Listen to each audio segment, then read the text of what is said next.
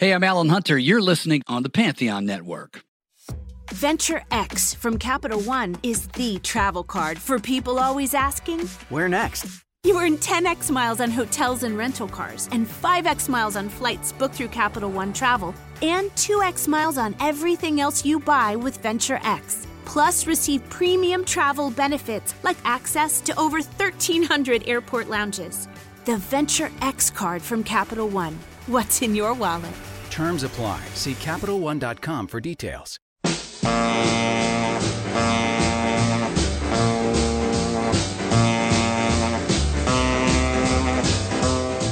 Welcome to Techno Roll, a special Let It Roll maxi series on the history of DJs, disco, and electronic dance music, hosted by Nate Wilcox and Ryan Harkness.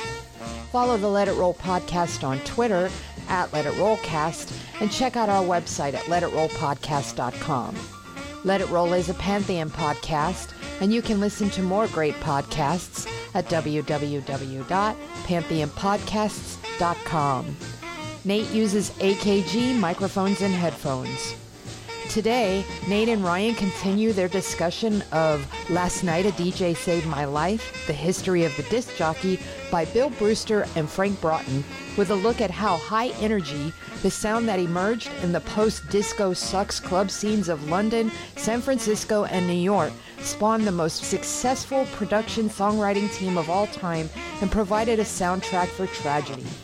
Email us at letitrollpodcast@gmail.com. Pop in those earbuds and enjoy.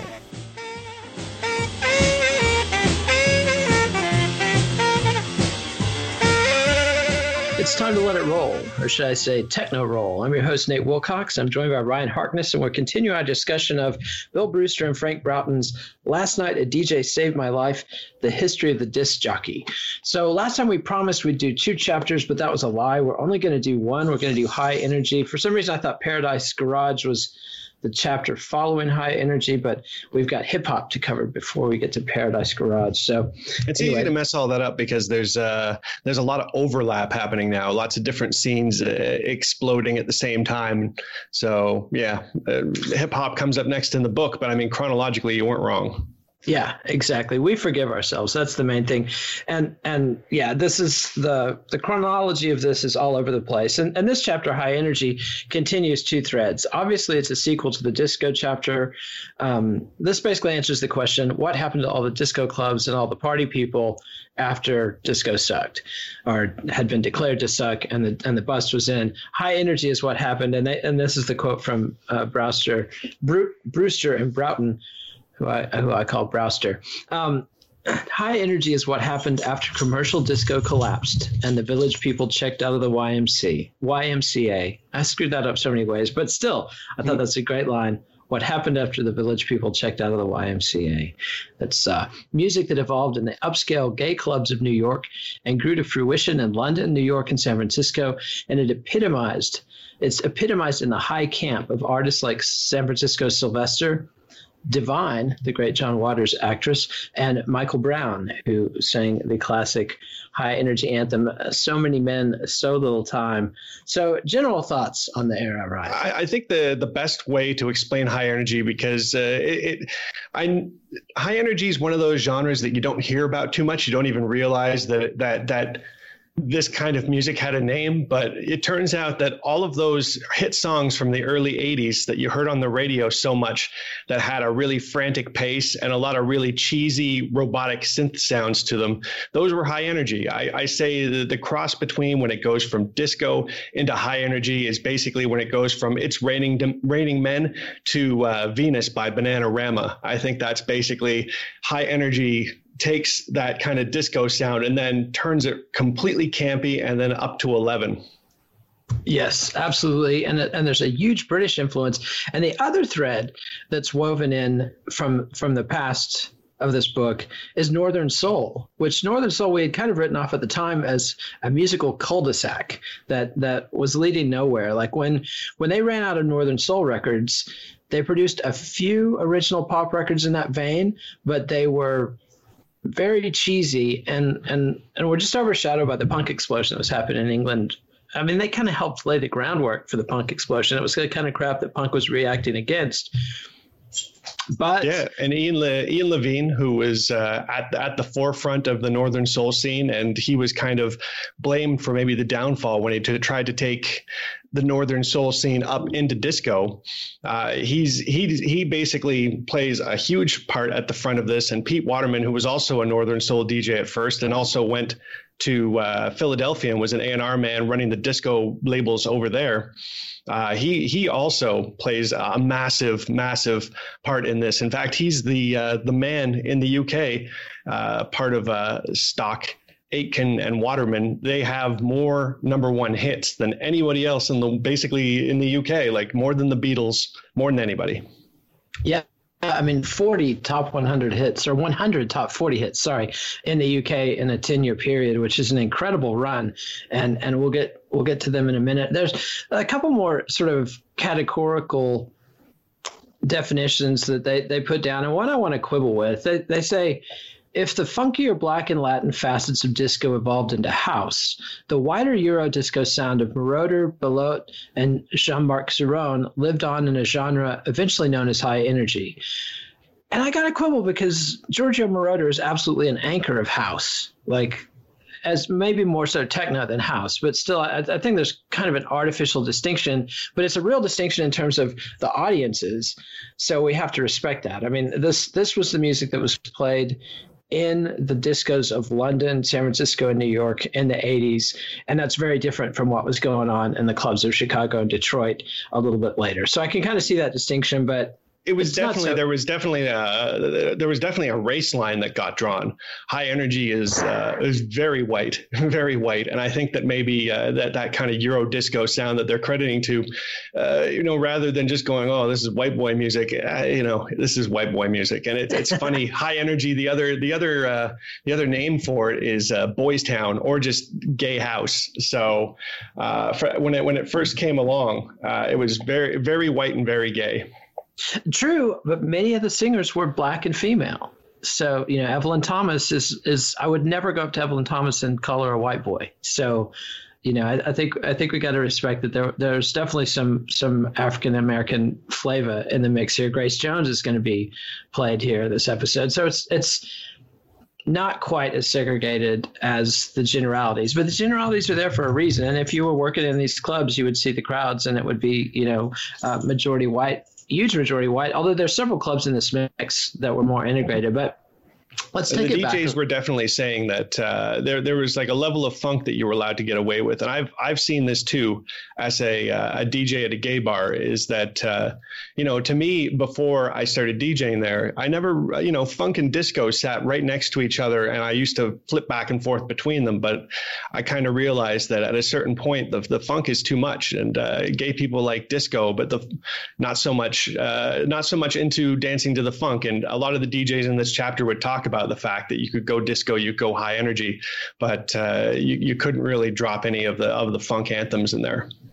Yeah, it is interesting. And there's one DJ they quote in there, and there's certain James Brown songs that you could play, but there's other James Brown songs you could not play, like Sex Machine you could not get away with.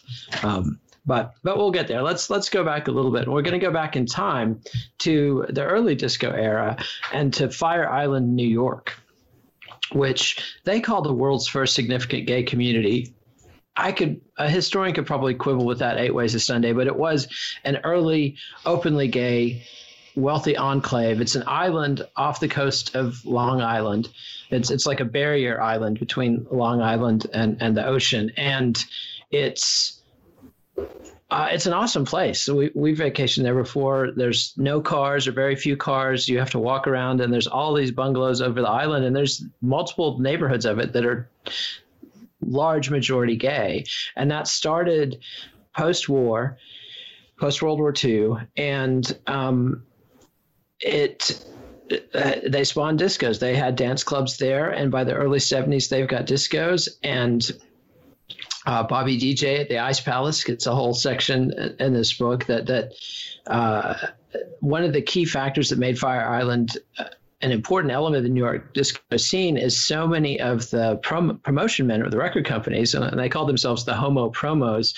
And we talked about in the last couple of chapters how they'd been hired by the record companies because nobody at the record companies knew how to navigate clubland.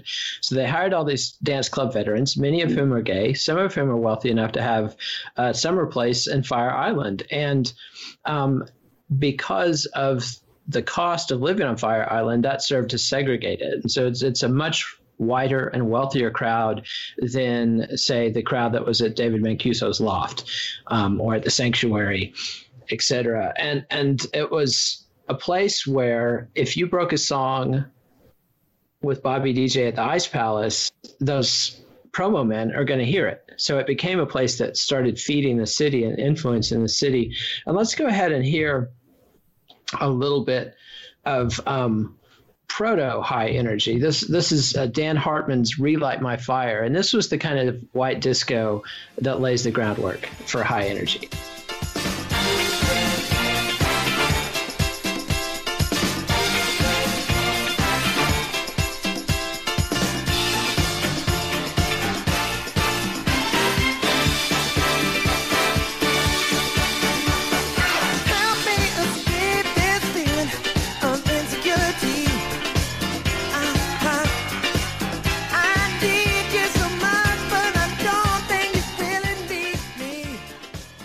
And that was Dan Hartman's Relight My Fire. And, you know, again, it's impossible to go back in time. And there's club sets from later on in this period, but not so much the Fire Island stuff. So we don't know exactly what Bobby DJ was playing at the Ice Palace. But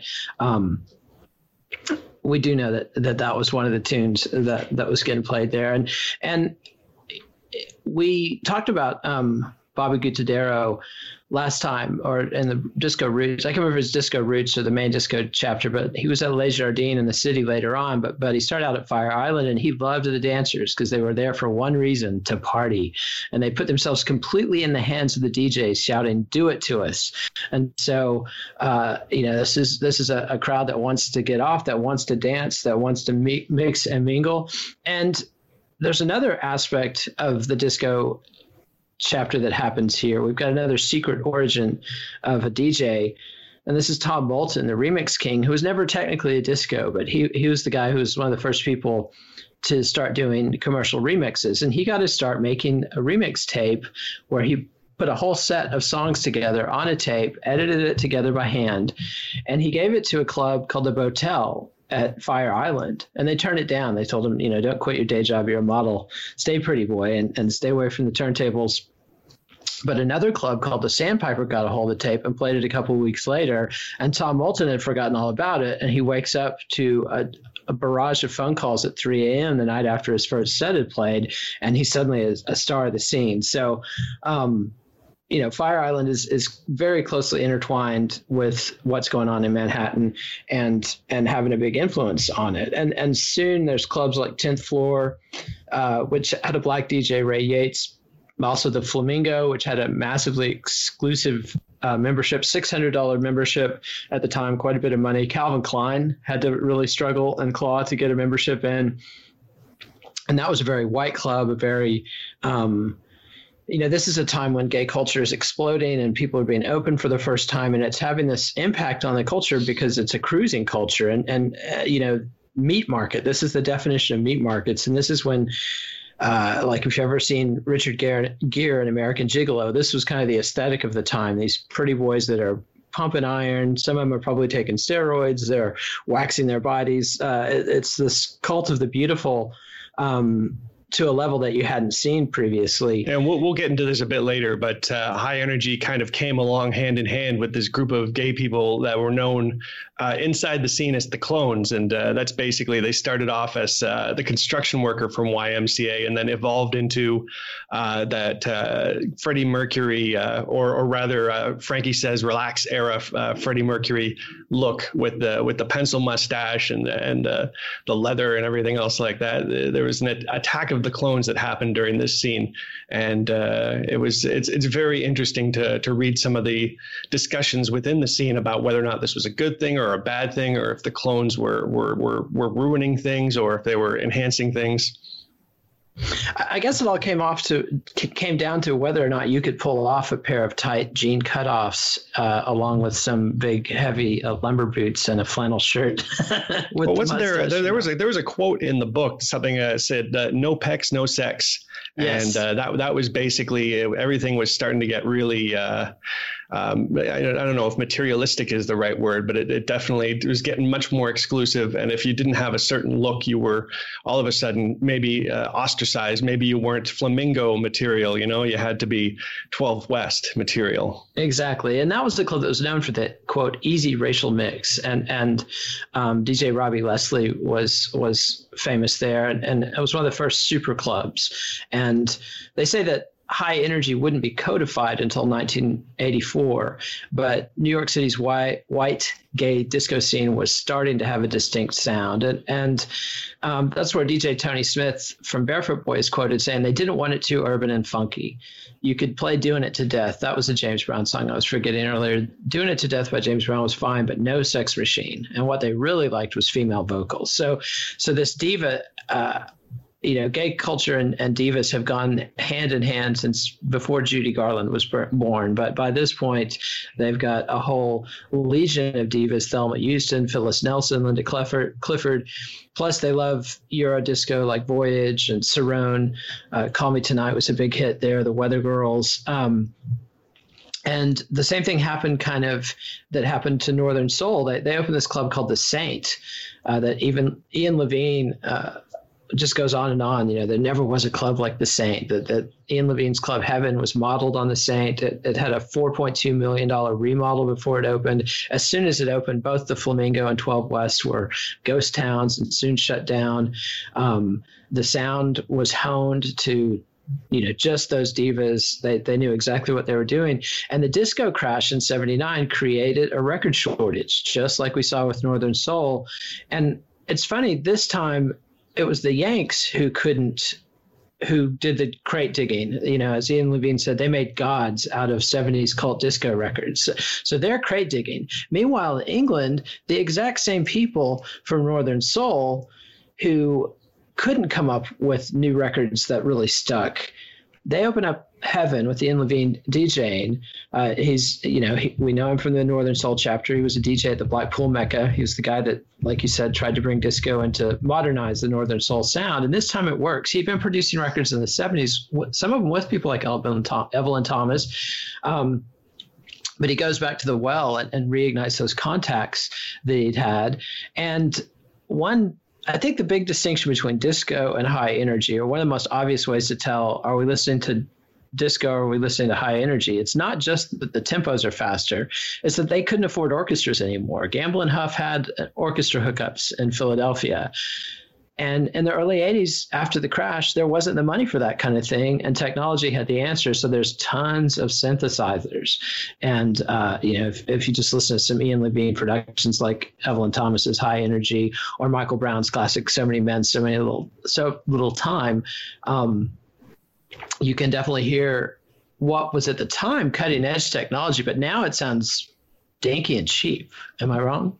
No, not at all. I mean, it's very tinny and thin. It's very distinct of that early 80s sound. And this is where you kind of say, like, what is that strange Pet Shop Boys sound? And that's kind of that high energy sound that came from them using a lot of electronics and doing the best that they could with the equipment at the time.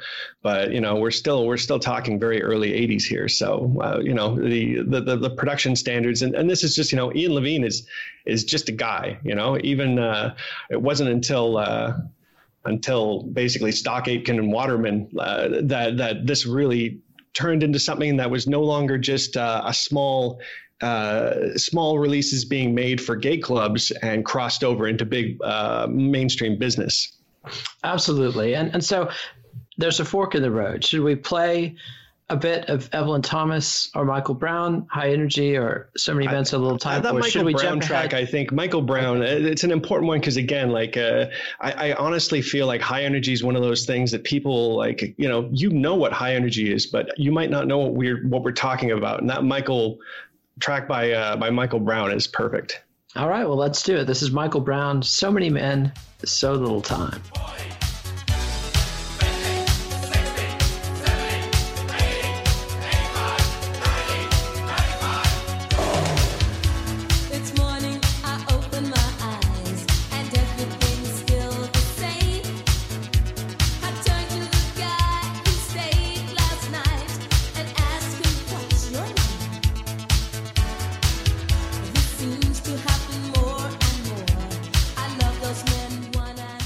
And that was Michael Brown's So Many Men, So Little Time, produced by Ian Levine. And as you might have guessed by now, Michael is a lady. So it's spelled with a Q. I always want to try to pronounce it in a way that gives the Q, but then... I'm glad you said it first, because I was going to say Mikkel or something like that. So I'm glad that you saved me from that embarrassment. Well, it's because of the documentaries you pointed me to, where I heard multiple people like Ian Levine, who I presume know how to say her name, that this is the interesting thing. So Ian Levine has what is it? Is it a 3-hour or a 4-hour documentary on high energy? Every bit of 3 hours, yes. Yeah, so he has a documentary that he made it himself. It's on the Ian Levine YouTube page, and he claims that he invented high energy, and that So Many Men, So Little Time was the first high energy track, and that Stock Aitken Waterman heard that record. And Waterman basically based his formula off that track. And you can hear it. And he says that Waterman admitted it. I haven't found anything on the record other than Waterman just talking about the influence that Ian Levine had. But Ian Levine basically insists that he invented high energy, and that everything that Pete Waterman did afterwards was based off of that. And I don't know what to believe. Ian Levine, I feel, after breaking ground on Northern Soul and doing everything from there, deserves to have obviously deserves credit for his musical contributions to both of these scenes. So I'm not about to question too much, but he definitely builds himself up as the person that created this in addition to Northern Soul. Yeah, definitely. And the thing about that movie is it's like cable access quality. It might have been made for cable access. It very much looks like that in the 90s. And it is so long, and they play every track all the way through. And there's at least 2 tracks where they have multiple talking heads dissing the track. Oh, that was a mistake. Oh, we tried to go back to the well once too often and do a copy of that song, and it didn't work. And here it is. Let's hear the whole thing. It's like, okay, guys, like, way to sell your stuff. But anyway, it is interesting. And I think the element that's missing in that conversation is the San Francisco stuff and what Patrick Cowley was doing with Sylvester around the same time. And I think that they have just as much of a claim as Ian Levine to be in the first high energy records. But I'd have to look at the chronology. So I'm not gonna argue with our authors here, but the way they treat it, they go to San Francisco a little bit later in the chapter. So we're still talking about the Saint, and Ian Levine and Heaven in London. And this is where it really becomes this transatlantic phenomenon. You've got Ian Levine, who's literally cutting records. Like when he cut Michael Brown's So Many Men, So Little Time, he rushed it to the presser, not so he could play it at his own club in London, but so he could fly over to New York and debut it at the Saint, which is really interesting. I mean, that's very much a late 20th century phenomenon. That's not something you would have seen happening, in 1920, and it might not be something you're going to see happening in 2030. This was the era of the Concorde, and you could hop on that jet and zip over from London to New York in just a couple hours just to drop a record. And so you've got this very cosmopolitan scene that's scattered all over the world, both ends of the North American continent and over to London, and being very connected as well. Yeah, and it's not just the same music; it's some of the same people globe hopping back and forth. And Levine, the connection at first to Northern Soul seems kind of strange, but it makes sense because the Motown derived stuff that they loved at Northern Soul had a fast stomping beat, nothing funky, just 4/4. The kind of beat anybody could get, swirly melodies and female vocalists.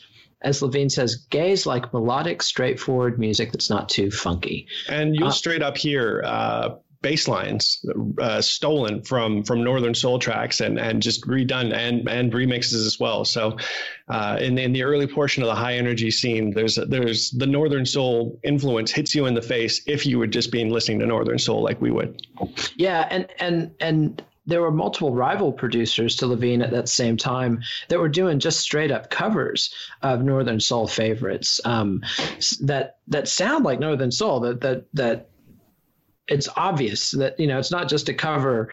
It's pretty much the same arrangement. It's not like when Soft Cell does Tainted Love by Gloria Jones and they redo it in a synth manner. I mean, Do you consider Soft Cells Tainted Love high energy? To me, it's like right in the neighborhood. Yeah, it's definitely right in the neighborhood. That's the whole thing. That and Sylvester, these are where you have to open up high energy to be wider than just that one sound that Stock Aitken and Waterson like basically like locked in. Everything around that still sits on high energy and is in that influential area. So yeah, I consider that.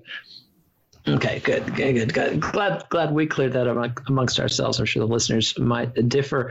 But yeah, and then it's interesting. By the mid '80s, high energy is totally the sound of British gay clubs and Scottish straight clubs, which I love these kind of regional differences. And they say that this is going to lead directly to the popularity of later fast styles in the late '80s and '90s, like Gabber.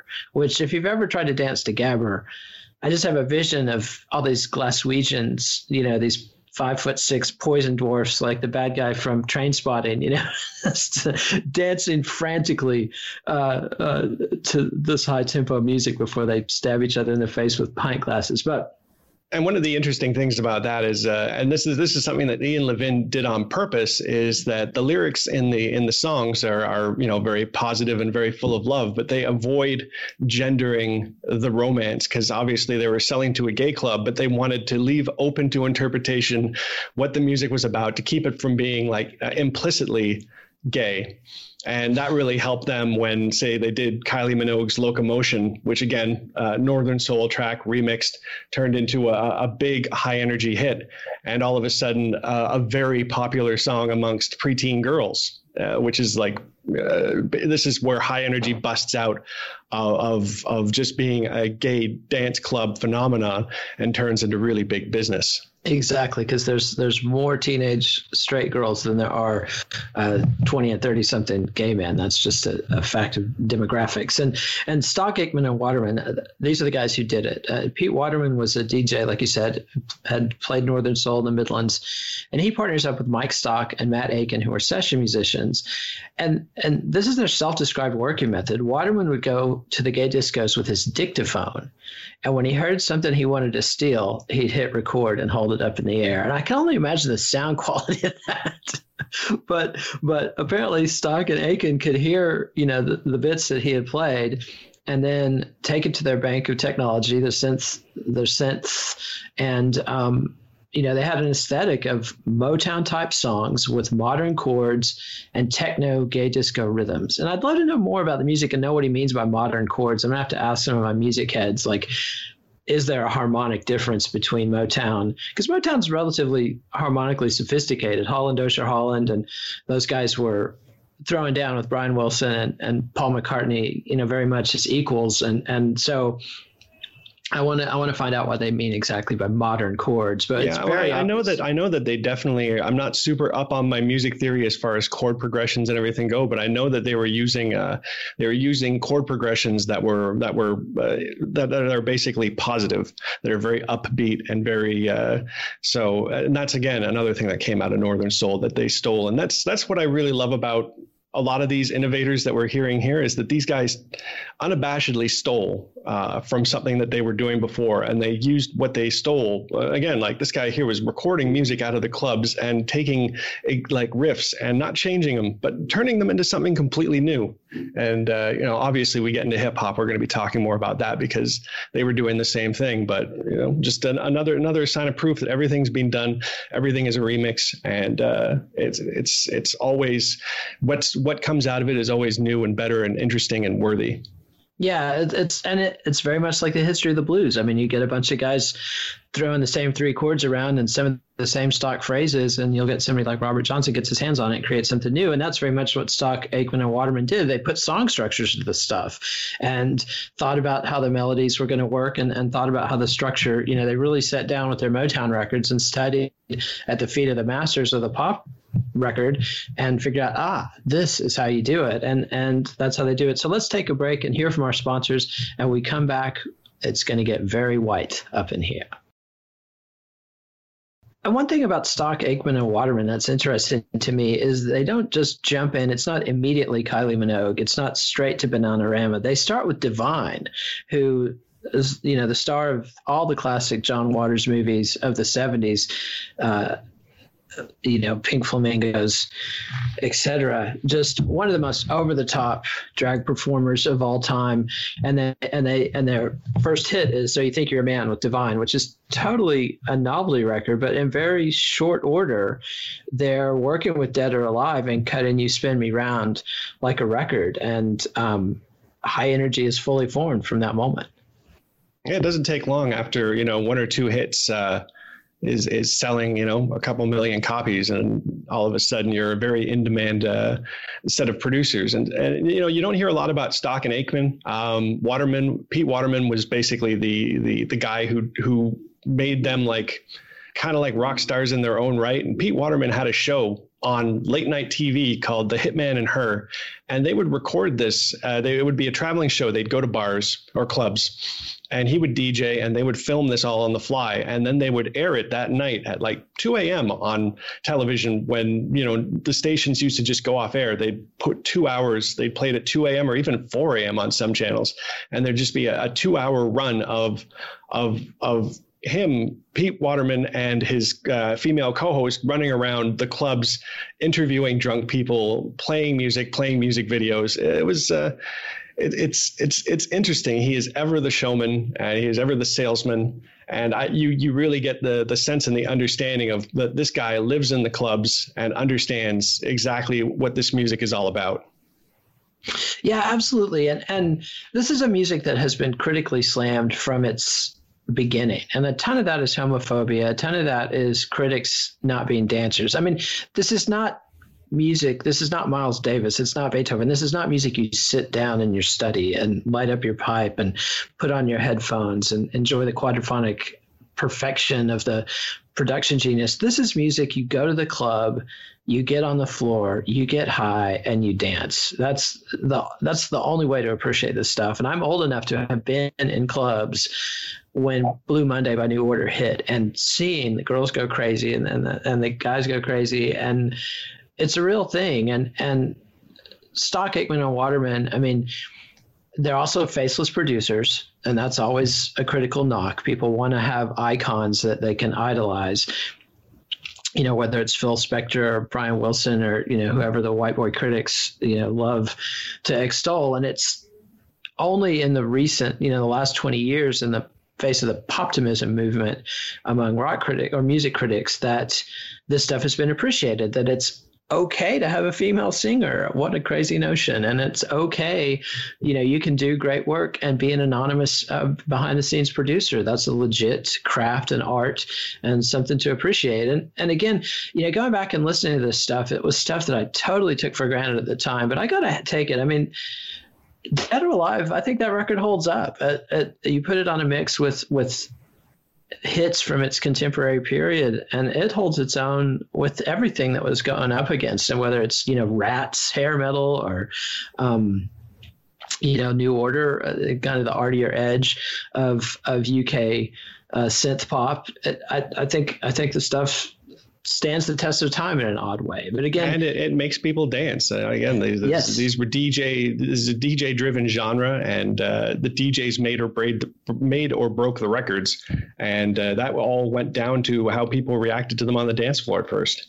Absolutely. And Ian Levine was also one of the really early producers.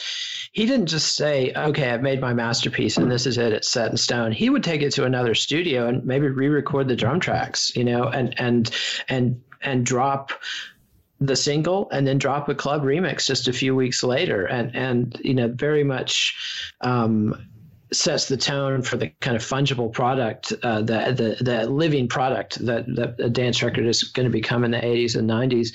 And at this point, our narrators take us to San Francisco, and we kind of go back in time again. And this is where, their characterization of Fire Island as the world's first substantial gay community. I mean, I think that the people of the Castro District in San Francisco might beg to differ with this, and they explicit this. This is a gay capital. It's believed that some of that was because if you were in the Army, the U.S. Army, and you were kicked out for being gay, San Francisco is where they would drop you off. And a lot of those people didn't want to go home. They didn't want to go back to Iowa. They wanted to live someplace where they felt safe to be themselves. And San Francisco became that sanctuary. And like they say in the chapter, San Francisco didn't need a stone wall. There was not San Francisco has been a wide open town since the gold rush in 1849, and very accepting of different lifestyles, and gay culture carved out its own mecca there. And you know, the San Francisco is the gay capital. The famous song "I Left My Heart in San Francisco," written by two gay men. So well before disco, gay men and music in San Francisco are linked. But in the late 70s, they start recruiting New York DJs, like Bobby Viteri from Long Island shows up at Takadero Transfer. DJ John Hedges shows up at the City Disco. Howard Merritt, who had played at the Sandpiper and Fire Island, he's brought in and plays at Dreamland. So they're very consciously going to the capital of disco, bringing talent in. And somebody like Bobby Viteri, he's one of the first DJs that insists on being treated as an artist. He sees himself as an artist. He is creating art. He's controlling these dancers. He's working with the lighting guys to create these peak experiences and insists on being treated as an artist. And meanwhile, the same, you know, disco holds on in San Francisco when it collapses everywhere else. And they have the same problem where they run out of records. And in San Francisco, like in London, they take up the challenge, and record labels like Megatone and Moby Dick start making their own stuff. And that's where Patrick Cowley hooks up with Sylvester, who's one of the great drag queens, and cuts just a whole series of classic tracks, including Do You Wanna Funk? And let's hear it right now. This is Sylvester's Do You Wanna Funk?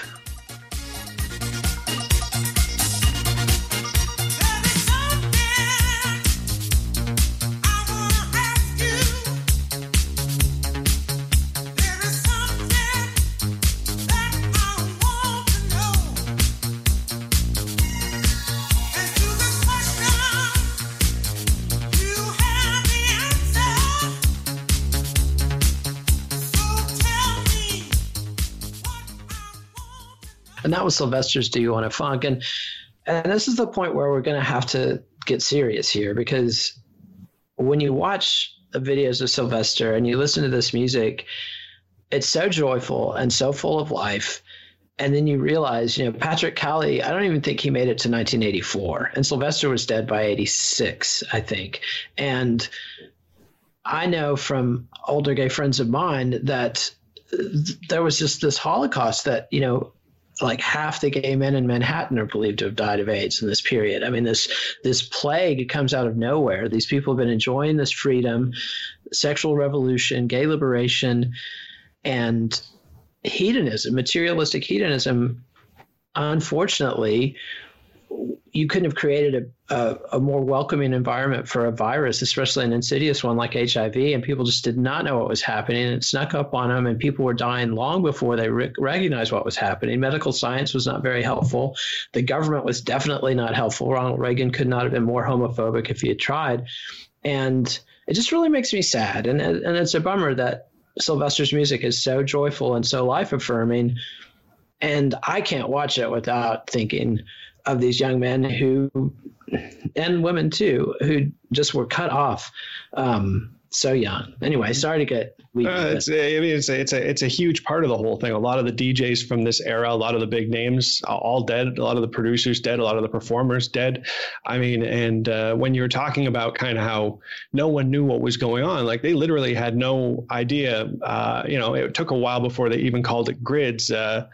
And that just basically said, oh, we think it has something to do with being gay. And I remember reading articles about the Saint back in New York City, which was like a members only club that was the club in New York during the winter, during the off time from Fire Island, and it going from completely full to completely empty because people basically thought that, you know, drinking from the water fountain at the Saint might give you AIDS because so many people from the Saint were dying of AIDS. So it's really disturbing. Yeah, it is. And as we've seen in our own era with COVID, ignorance goes hand in hand with pestilence. And everybody's ignorant when you're dealing with a new virus. There's nothing wrong with being ignorant before science has figured out what the fuck is going on here. And nobody knew. And, you know, sexual morality in the 19th century evolved in an era when something like syphilis could kill you, and kill you in a horrible Al Capone turned senile kind of way. And that was one of many reasons. You know, morality is sort of to me, the lived experience of people who, like look at the 10 Commandments, it's like, if you steal stuff, that's probably going to cause trouble for you. If you go around coveting your neighbor's wife, that's probably going to be a net loss. And wildly promiscuous sex has generally been seen as a net loss. But the 70s was this period because of antibiotics that cured syphilis and gonorrhea. And because of the pill, which let women control the reproduction, suddenly there seemed to be a scientific thing like, oh, well, it's safe to be as promiscuous as you want. So people were going with the best knowledge and the cutting edge science of their time. And who doesn't want to be as hedonistic as possible? I mean, I think especially coming out of those extremely pent up and ridiculously restricted cultures. Exactly. I mean, people have these natural life force urges and they want to express them. They're told not to. They're told not to. They're told not to. They get a green light and they go a little crazy.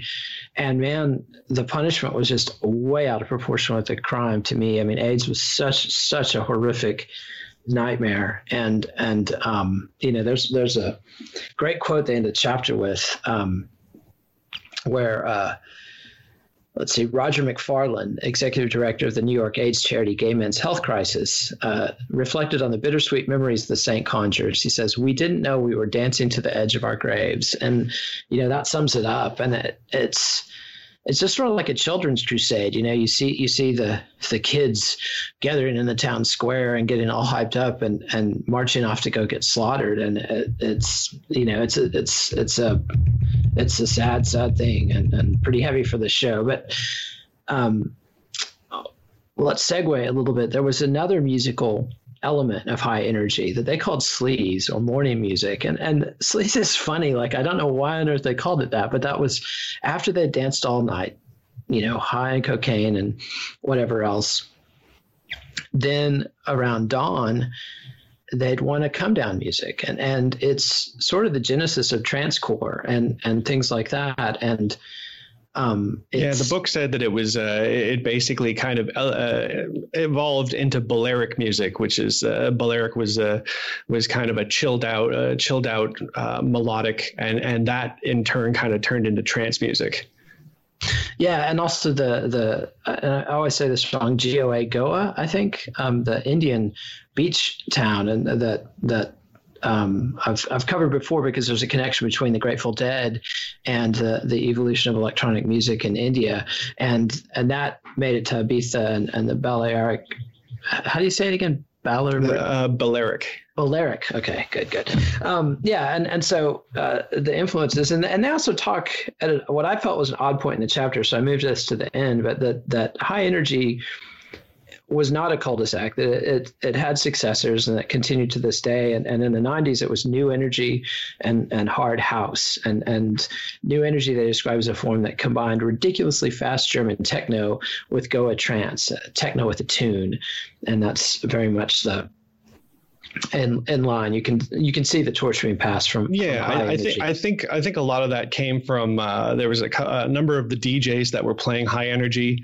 Kind of they evolved into playing hard house and new energy and some of those harder forms when they were talking about Scotland being really into high energy because it was fast. Oh my God, 120 beats per minute, and then people were jacking these records up to +8 and going nuts with them, and then producing music like that. I think one of the core guys who really brought high energy into new energy was Tony DeVitt, another DJ that unfortunately died of AIDS in the 80s, or in the early 90s rather. And he was a guy that basically was one of the key club DJs at the time when high energy was big, and crossed over and started doing a lot of that new energy and hard house stuff, which as Nate said, kind of evolved with bands like Lab 4 into Goa, into psytrance and what Goa was doing.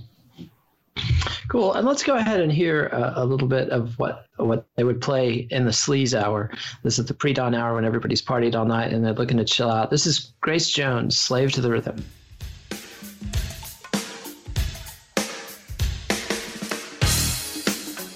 I'm just playing around, baby.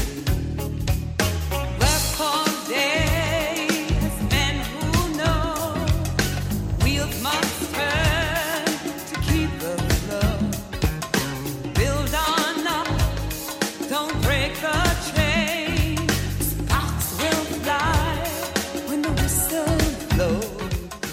And that was Grace Jones, Slave to the Rhythm. And again, it's putting the lie to the notion that this is a totally white musical form. I mean, Grace Jones is one of these black divas that these guys just could not get enough of. So maybe the dance floor was all white dudes, but on the stage or on the screen or in the speakers, they almost always had a black diva until they replaced him, in the case of Stock Aitken and Waterman, with Kylie Minogue and Bananarama and everything. And I don't want to diss Kylie or Bananarama either. I mean, it's fun stuff. It's completely stripped of all funk. And I think that's kind of where I look at the racial line, is that white people just they aren't as funky, and they like it a lot tighter and, forgiving, because it is still very much gay, a lot of gay influence, but it's very straight music as opposed to funky and with a real swing to it. Yeah, and our authors quote a cultural critic named Peter Shapiro, who says that the blanching of high energy, that he says high energy would blanch disco not so much by bleaching its black roots, but by striving for superhuman perfection, by pushing the clone aesthetic to its limit. So it's not that they were rejecting blackness per se. It's just that they had this ideal, this vision of the perfect man, the perfect sexual being, and hedonist, and this was the music that they were dancing to while they sculpted those pecs, or I guess after they'd sculpted their pecs, they're showing them off after a hard day at the gym. So yeah, this is a fascinating chapter for me, and it's definitely music I took for granted or looked on with contempt at the time.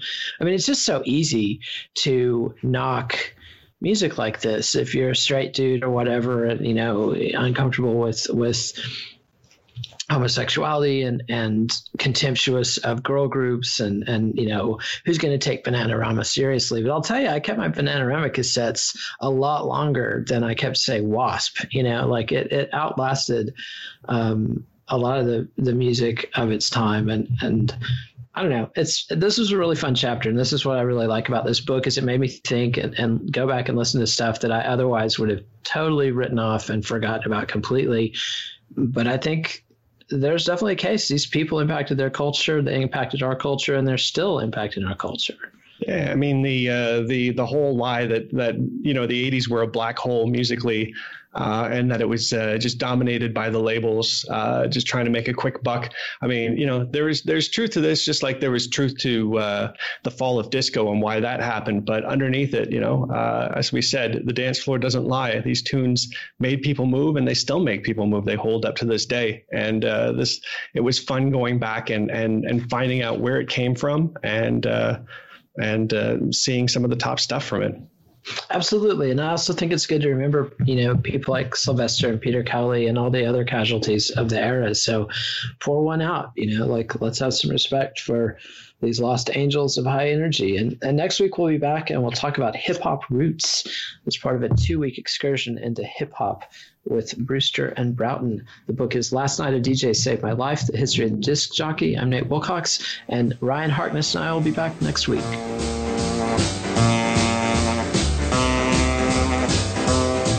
Follow the Let It Roll podcast on Twitter at Let It Rollcast, and check out our website at letitrollpodcast.com. Nate and Ryan will be back next week with special guest Steve Jewin to discuss Founding Fathers of Hip Hop, a documentary that covers what the DJs in the straight black discos in Brooklyn, Queens, Harlem, and the Bronx were doing in the early days of disco and hip hop. Let It Roll is a Pantheon podcast, and you can listen to more great podcasts at www.pantheonpodcasts.com.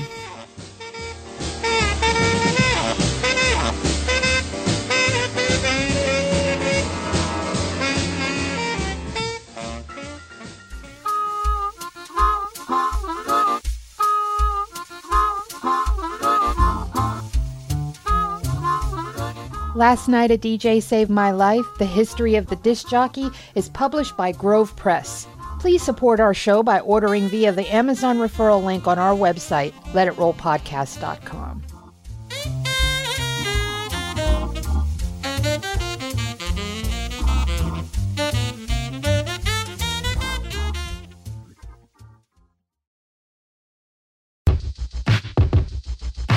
The Venture X card from Capital One gives you premium travel benefits, perfect for seeing Taylor Swift The Eras Tour. Presented by Capital One. Ooh, I do love her. Earn 5 times miles on flights and 10 times miles on hotels through Capital One Travel. Enjoy your stay in Suite 13. Whoa, 13? That's Taylor's lucky number. The Venture X card from Capital One. What's in your wallet? Terms apply. See CapitalOne.com for details.